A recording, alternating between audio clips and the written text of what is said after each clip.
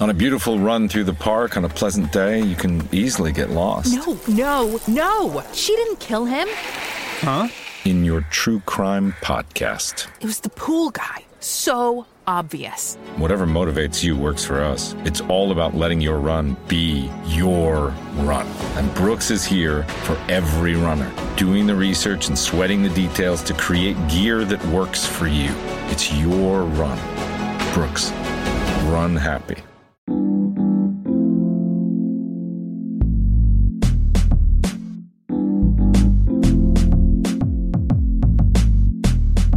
Regressing to the mean since 2015, it's the Hockey PDO-cast with your host, Dmitry Filipovich.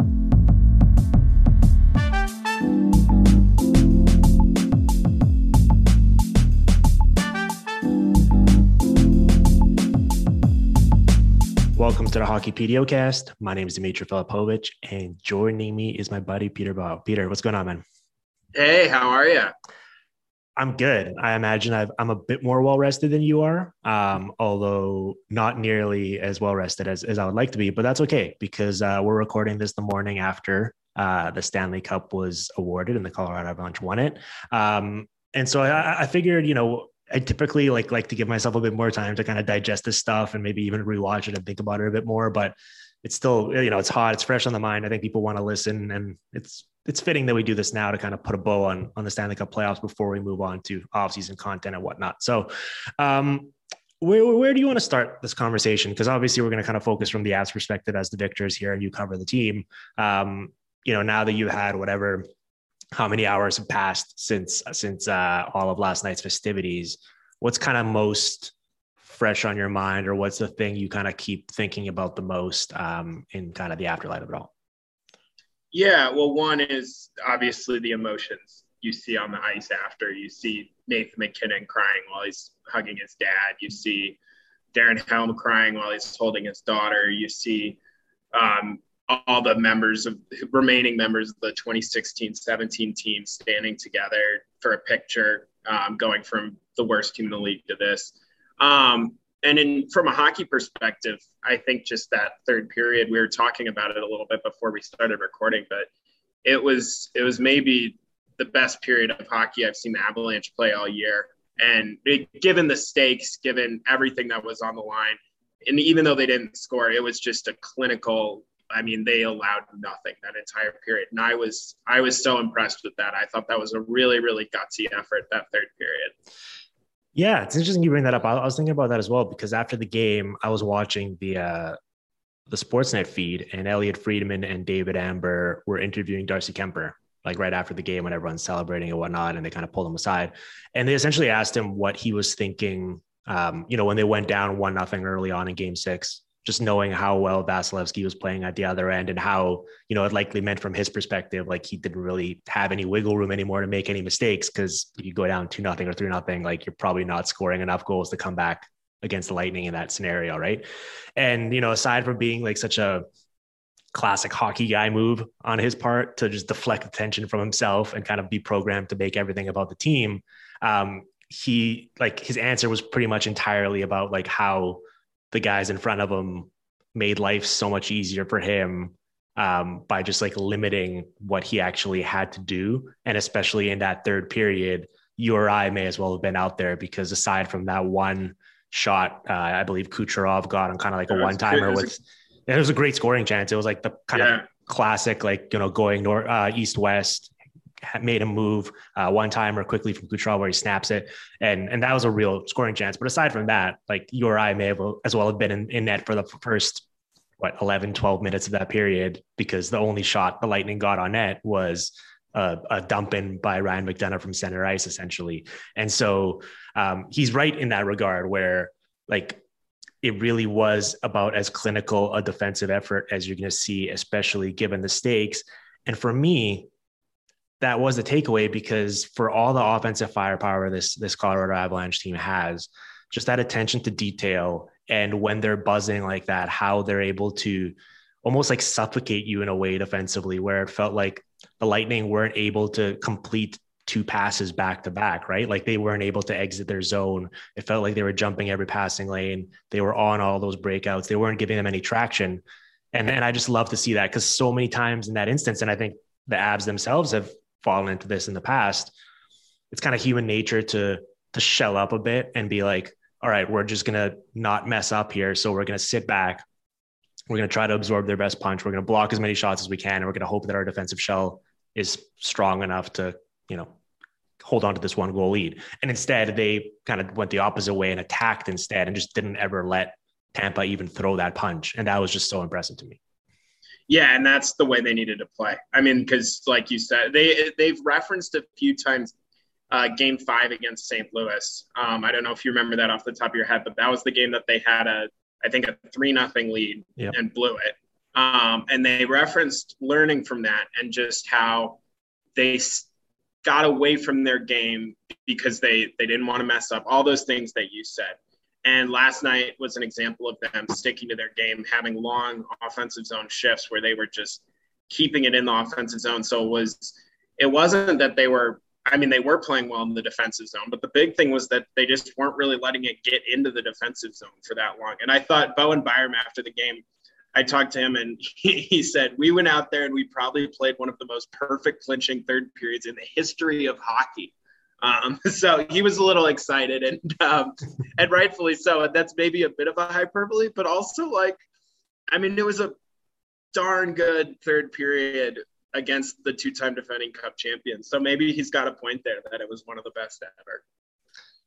Yeah, well, it's funny enough because I thought that game 2 they played earlier in the series was about as comprehensive a performance as I've seen on that stage as well. Obviously, in a much, the stakes are high because it's still a game in the Stanley Cup Finals, but it's game 2. It's early in the series. They're at home. There's not as much pressure. You go up a few goals, and all of a sudden, it's a lot easier to kind of keep your foot on the pedal and finish that off, as opposed to this where you're on the road. You've already blown game 5 at home. You still like your chances in a game 7 going back in front of your home crowd, but you don't really want to let it get to that point either. And so it's an entirely different sort of psychological exercise, I guess. And so for them to pull it off in that fashion was impressive to me. And for me, I really honestly have no rooting interest. I just cheer for fun hockey and good stories. But this is a sport where often you can kind of wonder whether it's a feature or a bug that the playoffs can be so random sometimes, and how much of it is a meritocracy, because it feels like being the better team doesn't necessarily mean you're going to win.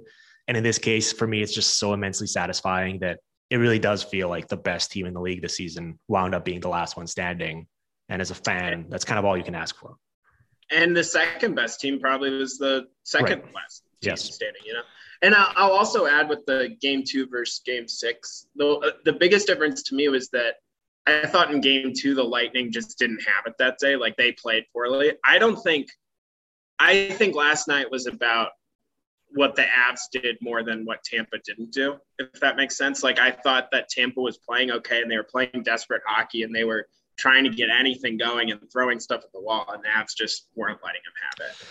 Yeah, I think against a lesser opponent, the Lightning, would have had more opportunities, obviously. It did feel like, maybe it is unfair maybe to the Avs because they obviously kind of created their own luck in that regard. It did feel like the Lightning just kind of ran out of gas. I felt like that way in round 1 against Toronto at times when I was watching them, and they kind of made a habit of sort of playing possum in that regard, where they look like they were kind of just down and out. And then all of a sudden they do the Undertaker gif of just popping back up. And to their credit, after game 2, I did a podcast with Shayna Goldman, and I think listening back to it, the general tenor was it felt like that might as well have been the show that we ran after the Stanley Cup final was over. It felt like it was done. After that game 2, it just felt like I didn't see a roadmap for the Lightning, acknowledging that they had bounced back in previous rounds in similar fashion. Watching that game 2, I was like, I don't understand how they can skate with this Avalanche team. And to their credit, the end of that series was very tight. I believe in the final 3 games, every single second of game time was played within a 1-goal scoreline either way. No one had a 2-goal lead at any point in the final 3 games.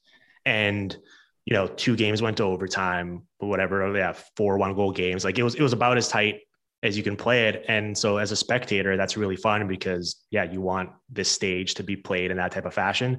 And the Lightning really gave the Avalanche everything they had. And so, credit to them, but the Avalanche were, it did feel like throughout that series, the superior team.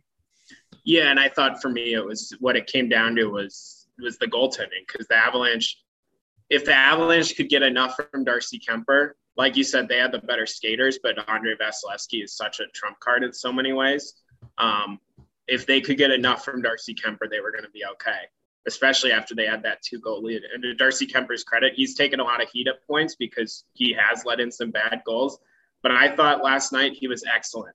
The first goal he allowed was not a good goal, but he shut it down after that, and he was very, very good. And I thought the same thing for Game 4, the overtime win with the Kadri goal in overtime. I thought he was excellent in that game. So I think Kemper deserves a ton of credit. And even if he wasn't good these playoffs necessarily, like some of his advanced metrics were not great, I think he clearly had a very good last 2 wins for the Avs, and they needed that. Yes. Okay. Totally off topic question. I don't know if you wrote this story this season. What on earth was going on with Darcy Kemper's equipment all season? I have no clue. He had to switch brands of skate blades at one point because he had, I think it was in November, there were like 3 times in 2 games that his skate blade just fell out of his skate. And that led to they had to switch goalies one game. They just were it just kept happening. And they were like, all right, Darcy, you're getting the night off. We're going to Pavel Francouz this game. He had that. He obviously had a stick got caught through his mask. I don't really have an answer to you as to what was going on. I know he had to switch skate blades at one point. He also at one point stepped on his skate lace and had to get a lace repaired. And he had some weird stuff that happened this season. But hey, he had an amazing regular season, and he was off to a good start in the postseason before the stick got in his mask and struggled. But he had good games when he needed to at the end of the cup. Yeah, it's the classic example is all right, my one wish is to play behind a really awesome team like the Colorado Avalanche. It's all right. Especially after being in Arizona. Yeah, we can grant you that wish. Unfortunately, you didn't say anything about all of your equipment malfunctioning and every other thing going possibly wrong. Yeah. But it all worked out. Getting caught in your mask and Yeah, and funny enough, in the biggest moment of the season, it was actually Vasilevsky's equipment that let him down a little bit with his helmet coming undone. So, all right, well, let's kind of get into the specific skater performances then here that I wanted to highlight a little bit. And you mentioned Bowen Byram earlier. Now, this is going to sound sacrilegious off the top initially, considering the names involved in this series. You've got Victor Hedman, you've got Cale Makar, you've got Devon Taves. I mean, it's a Ryan McDonough, Eric Chernak, it's a star-studded group of defensemen. I thought for my money, Bowen Byram was the best defenseman of all of them in these 6 games from start to finish. He didn't have necessarily the high highs of the wow plays that Makar made every once in a while. But for the most part, just in terms of the consistency, it really felt like just watching him play, it was about as thorough a performance as you're going to see. And considering the season he had, the ups and downs that he faced, for him to end the season on that note was just such a remarkable story to watch. And listen, he credit to Jared Bednar as well. I mean, I guess Bowen Byram made it easy for him because he was playing so well. But when you look back, I tweeted this, Bowen Byram played more 5-on-5 minutes in this series than any defenseman.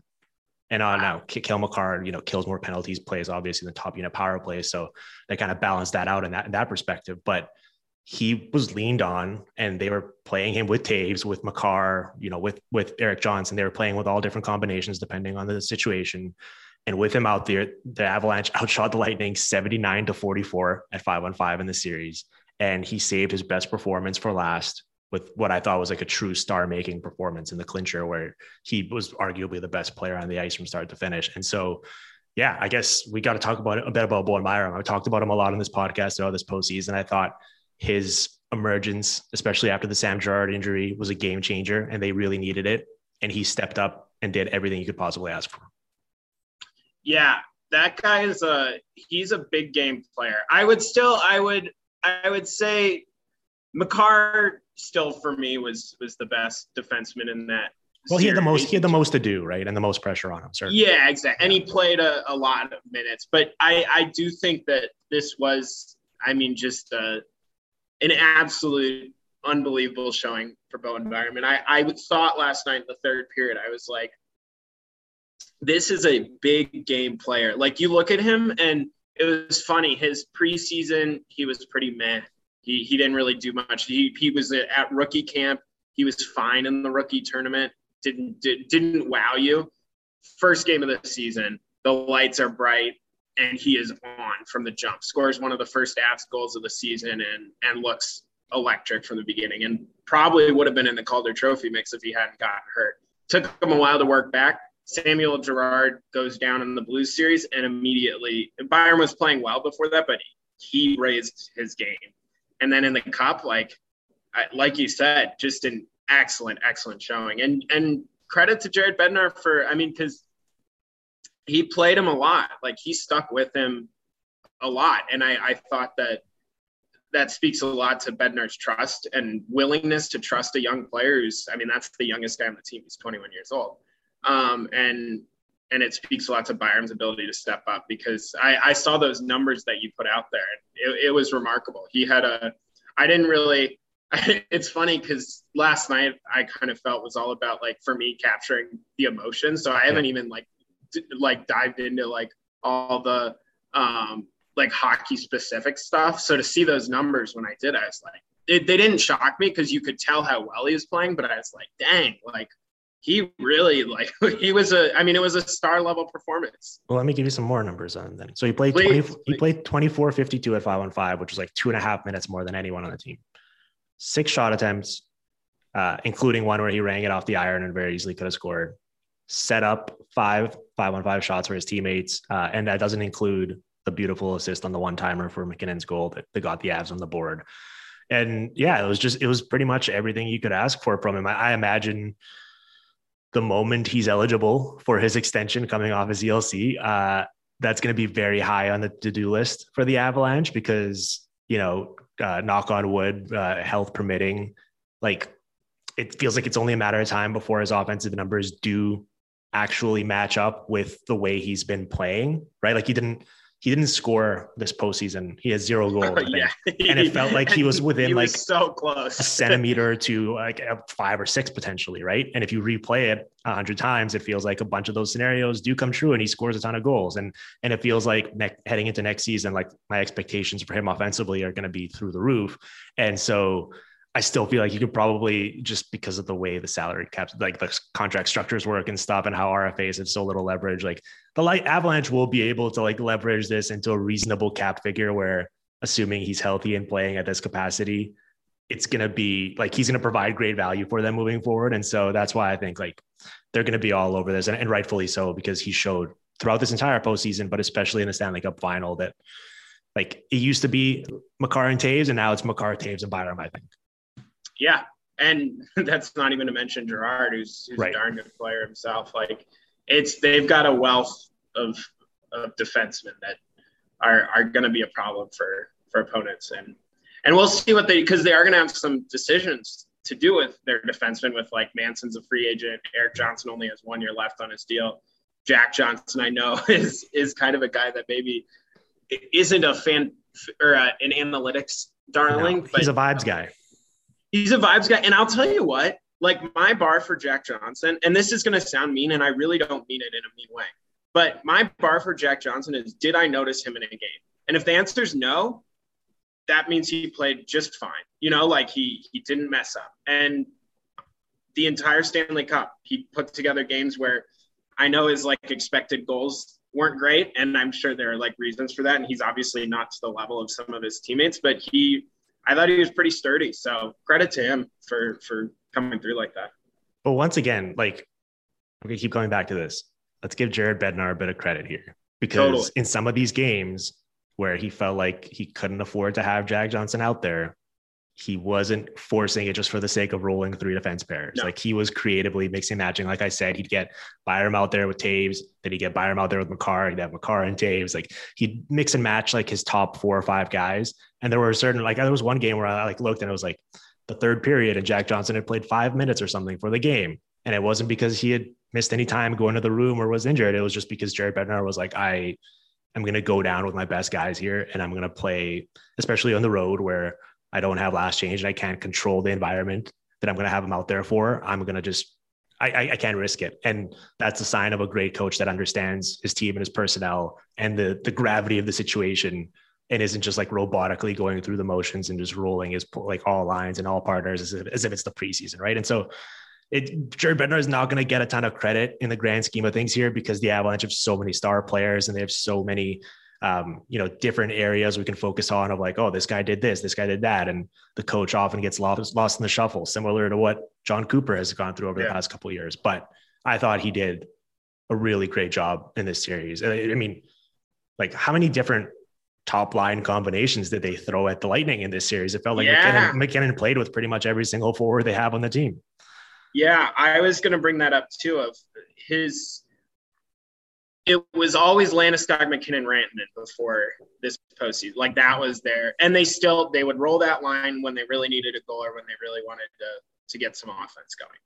But this postseason and late in the regular season, and actually Gabriel Landeskog's injury allowed him to do this a little bit. But late in the season, the Avs, what they did was they tried to tinker with their top six just because they knew they were going to – last year in Vegas, they felt like when they had to shuffle things, they just kind of panicked almost. Not panicked, but like it took a while to get going. You know, when things – I mean, you remember they lost 2 games in a row and then they couldn't really regain their footing. Yep. So this year they tried out all these different things, and they had Nichushkin with the top line. He was excellent. They had Lehkonen with the top line, and he scores the game-winning goal last night. You had it was an impressive job of pushing the right buttons, and I thought that Landeskog deserves a lot of credit for that, and Nichushkin, because those are the 2 guys who have felt like you could put them in any spot and it would work, because they're just such like they're great puck retrievers, they're great defensively, all that.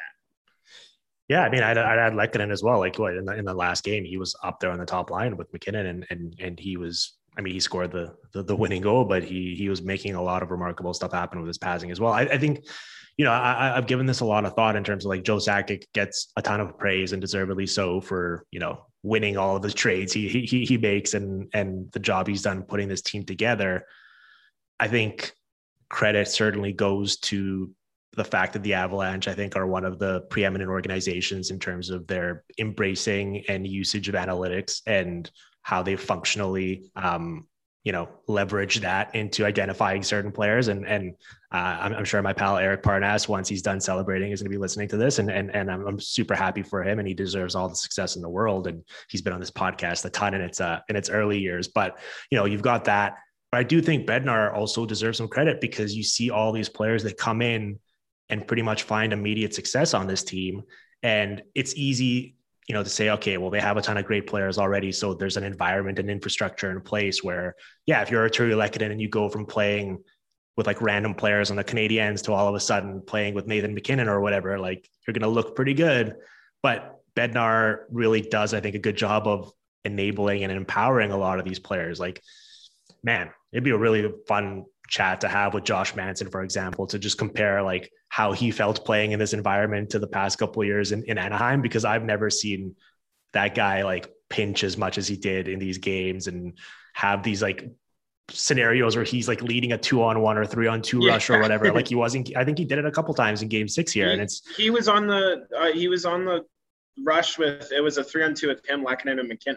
Yep. Who would have thought at the beginning of the season that in the Stanley Cup, the Avalanche would have a 3-on-2 rush led by Manson and Lehkonen? Yeah. And pretty funny. And coaching goes into a lot of that, because there's certain coaches that would be like, listen, like, you're our physical stay-at-home defenseman. I don't want you doing that. Like there was a play. Pro scouting also. Yes. No, certainly. But there was a play earlier in the game. You mentioned that one on the goal, obviously. I think earlier in the game, he had one where he was on like kind of like a delayed 3-on-2 rush or whatever. And he did like a give and go and actually crashed the net. And then he wound up like falling into the backboards, and it took him out of the play a little bit. But a lot of coaches would have been like, oh my God, like this guy's so out of position, and would have been freaking out. And like Josh Manson's a veteran player, so I think he gets a bit of a longer leash regardless. But Bednar basically allows all of these players to basically just play in this free flowing environment where you might be our number 4 defenseman, but you can basically play like Nathan McKinnon if the opportunity presents itself. And that must be pretty cool for any player to come into. And especially a guy, I mean, and that's like, obviously Cale Makar would have been great wherever he went, right? Like wherever he was drafted, he had all the tools and all that. But you do have to think of like, how much has he benefited from being in a place that has encouraged him to do what he is able to. Same with Bowen Byram.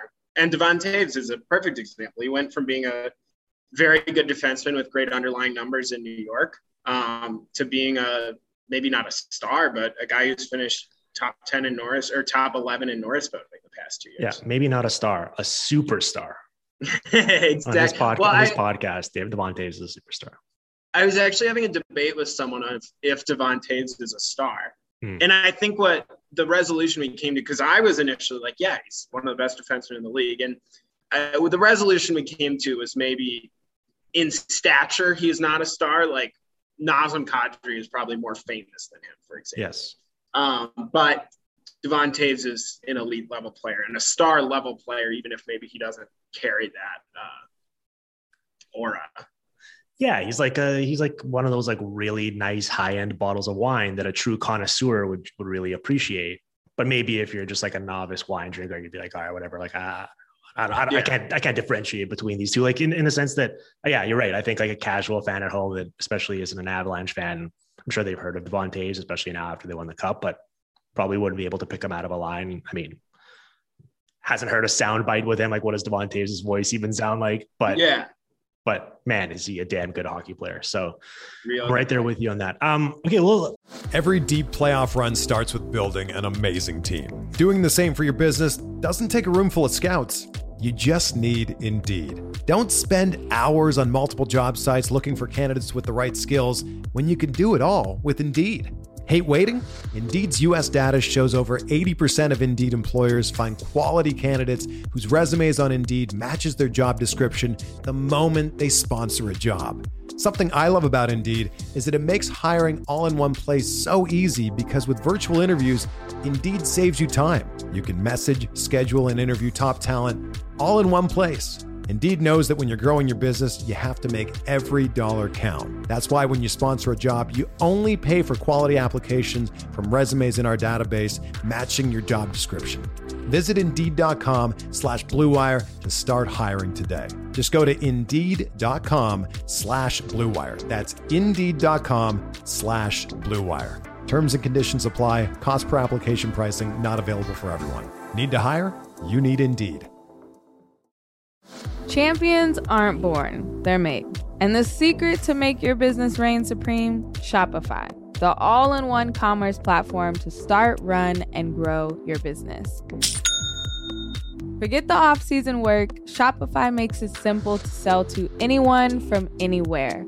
Whether you're selling warm-ups or wall hangers, it's time to start selling with Shopify and join the platform simplifying commerce for millions of businesses worldwide. With Shopify, you'll customize your online store to your brand, discover new customers, and build the relationships that create die-hard fans. Shopify fields all the sales channels to grow a winning business, from an in-person POS system to an all-in-one e-commerce platform, even across social media platforms like TikTok, Facebook, and Instagram. Shopify is the secret to becoming a business champion by making it simple for anyone to sell their products anywhere, taking the guesswork out of selling. When you're ready to take your winning idea to the world, team up with Shopify, the commerce platform powering millions of businesses down the street and around the globe. Sign up for a free trial at shopify.com/Blue Wire, all lowercase. Go to shopify.com/Blue Wire to start selling online today. Shopify.com/Blue Wire. The one final guy I wanted to talk about was Val Nichushkin, because I mentioned how I thought Bowen Byram was the best defenseman in the series. I thought Val Nichushkin was the best skater in this entire series. And I mean, yes, like certainly lower list of responsibilities than some of his other bigger name teammates. And, I thought in the it's funny enough, in game 6, there was that report of like, oh, is he going to play or not? He was kind of hobbling on his way into the rink. I thought there were times where he kind of looked like he was a bit slow in terms of what I've become accustomed to seeing, like with his puck pursuit. But then as that game went along, especially in that third period, he once again showed his value, where he was such an instrumental part of that forecheck, where he single-handedly caused like 3 or 4 either direct turnovers or harassed the defenseman into making a poor play with the puck, where they basically just had to shoot it into the neutral zone. And it was from start to finish just a remarkably dominant physical performance from him, where he didn't have the wild plays that McKinnon or Makar had. But man, that puck hounding mentality is what made this Avalanche team so special. And no one embodied that more than Balanchushkin, I thought.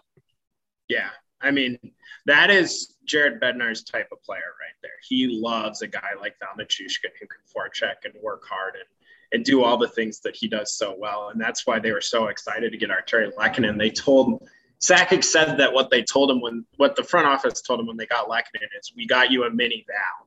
And I think that's an apt comparison. And yeah, Nichushkin was unreal these playoffs. It felt like he was making himself like $100,000 on his next contract with every shift. He was phenomenal and deserves a ton of credit.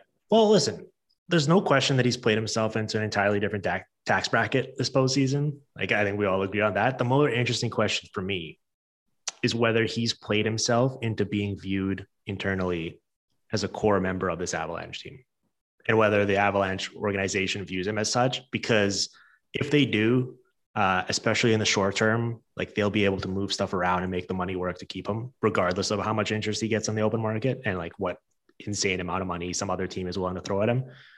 And from his perspective, I'm sure he'll have to take a bit less to stay on this Avalanche team, but considering the success he had, and the fit is just so ideal between player and team, that I doubt he'd have it better anywhere else.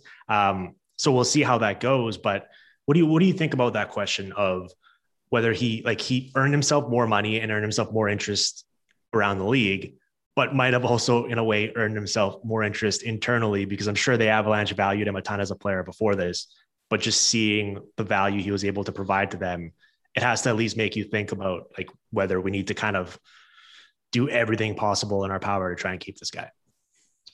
Yeah, well, I think his age makes him someone that you can potentially view as one of your core pieces. Because you have, like, for example, a guy like Nazem Kadri, who's 32, I think. So you're going to be a little more hesitant to give him high AAV over a long-term deal. Whereas Nichushkin, I think, is 27. Mm-hmm. I think 2013 was his draft year. So you're maybe going to be a little more willing to give him a good amount of money on a longer-term deal because he's on the right side of 30, if they think his game can continue to translate well. I mean, I think he's a vital piece of this Avalanche team. I thought he was incredible all season, and I think that he was incredible in a way that is sustainable, which I think is what the Avalanche probably will need to look at, is how much can he sustain this production and how much are we willing to pay for that production if he can't sustain it. So it's going to be fascinating, but I think the fact that he is a guy who can play on your top line with McKinnon and Landeskog, play with skilled guys. He can also forecheck like hell. He can play on your penalty kill, and he can be a power play contributor. I mean, he's an excellent player. He had an excellent season. Yeah. I'm fascinated to see. I guess the reason why I thought it was so interesting is because this Avalanche organization has been so diligent about the types of financial commitments they're willing to make, because they acknowledge, like, we have a lot of upcoming expenditures with Makar's deal and then with McKinnon's, and they already extended Landeskog, Rantanen. Like, there's going to be a lot to account for here, right? And that's why in the past they've probably missed out on, they notoriously offered Artemi Panarin only a 3-year deal or whatever, because they're like, listen, like we don't want to commit $11+ million 5 years from now, because we are probably going to need that money elsewhere. And so with Nichushkin, like 1, 2, 3 years potentially makes sense. But then when you go further down the line, especially at whatever cap figure that is, it becomes a bit dicier. So I'm really curious. I mean, there's going to be a lot of obviously questions for this team. It's still going to be a great team. They're going to lose a couple of these players, but the core is going to be in place. And so there's a lot to build around. And as we've seen, they've been so good at identifying players they can plug and play to fit around those guys that I think there's no reason to believe they can't be this good again next year. So I'm excited about it. Peter, I think that's about it. Was there anything else from this Cup final that you figured we needed to touch on here as we put a bow on it? I think that should be good. I appreciate you having me on. And if you need to get some sleep, man, you're you've been putting in work here. Yeah, I have. Other than a few hours on the airplane this morning, I've not slept since before the game. So I'm probably going to go straight to bed after this. Oh, I love it. Hopefully you get some rest and enjoy a bit of downtime. Hopefully the listeners enjoy this conversation and satisfies them a little bit as they as we put a bow on the season. So Peter, this is a blast. We're definitely going to have you back on sometime down the road. I'm glad we were finally able to get you on the show, and we'll chat soon. So until then, take care, man. Sounds good. Thank you. Cheers, pal. All right, that is going to be it for today's episode of the Hockey PDOcast, and that's going to be it for the 2022 NHL postseason. So hopefully you enjoyed the games. You enjoyed the past 6-7 weeks or whatever of content and coverage on this feed, and we're gonna switch gears here, and in a couple days we're gonna start moving on to off-season content. We're gonna definitely do a mock draft, as always, with our pals Cam Robinson and Chris Peters. I believe this is going to be the third year in a row we're doing so that's always a blast. We're going to do some free agency preview content, or maybe some like trades we'd like to see, just to kind of get you thinking about who's going to be available and what certain teams could do, and go from there. So I'm sure there's going to be plenty of fun stuff to talk about. But before we get there, I did want to do this kind of one final show to put a bow on the Cup final, the Avalanche victory, kind of what we saw, just because we hadn't done a show since Game 2. So hopefully that satisfied that, and now we can move on and start thinking about the upcoming chaos that's going to ensue. So if you did enjoy the show and you've been liking the content here, you can certainly, as always, help us out by leaving a quick rating and review for the show wherever you typically listen to it. So definitely smash that 5-star button if you're feeling generous and you've got a bit of free time. Reviews themselves are also greatly appreciated if you want to kind of go above and beyond. A bunch of you have done so already, and it's always cool to see people just write out quick notes about either what you enjoy about the show, or giving people a heads up if they come across it, kind of why they should check it out or why you've been enjoying it. So thanks for doing that if you have already. If you haven't, please consider doing so now that we're going to have more free time here with no hockey to watch. So the shows are going to keep coming on this feed, though. So looking forward to that. Thank you for supporting us. Thank you for checking the show out and for listening to all the stuff we did during the 2022 season. It was a blast. It was the best one we've had here on the PDOcast so far, and I'm looking forward to what's ahead. So thanks as always. Enjoy your summer, enjoy your off season. We're going to be back here in a couple days with some more content. Until then.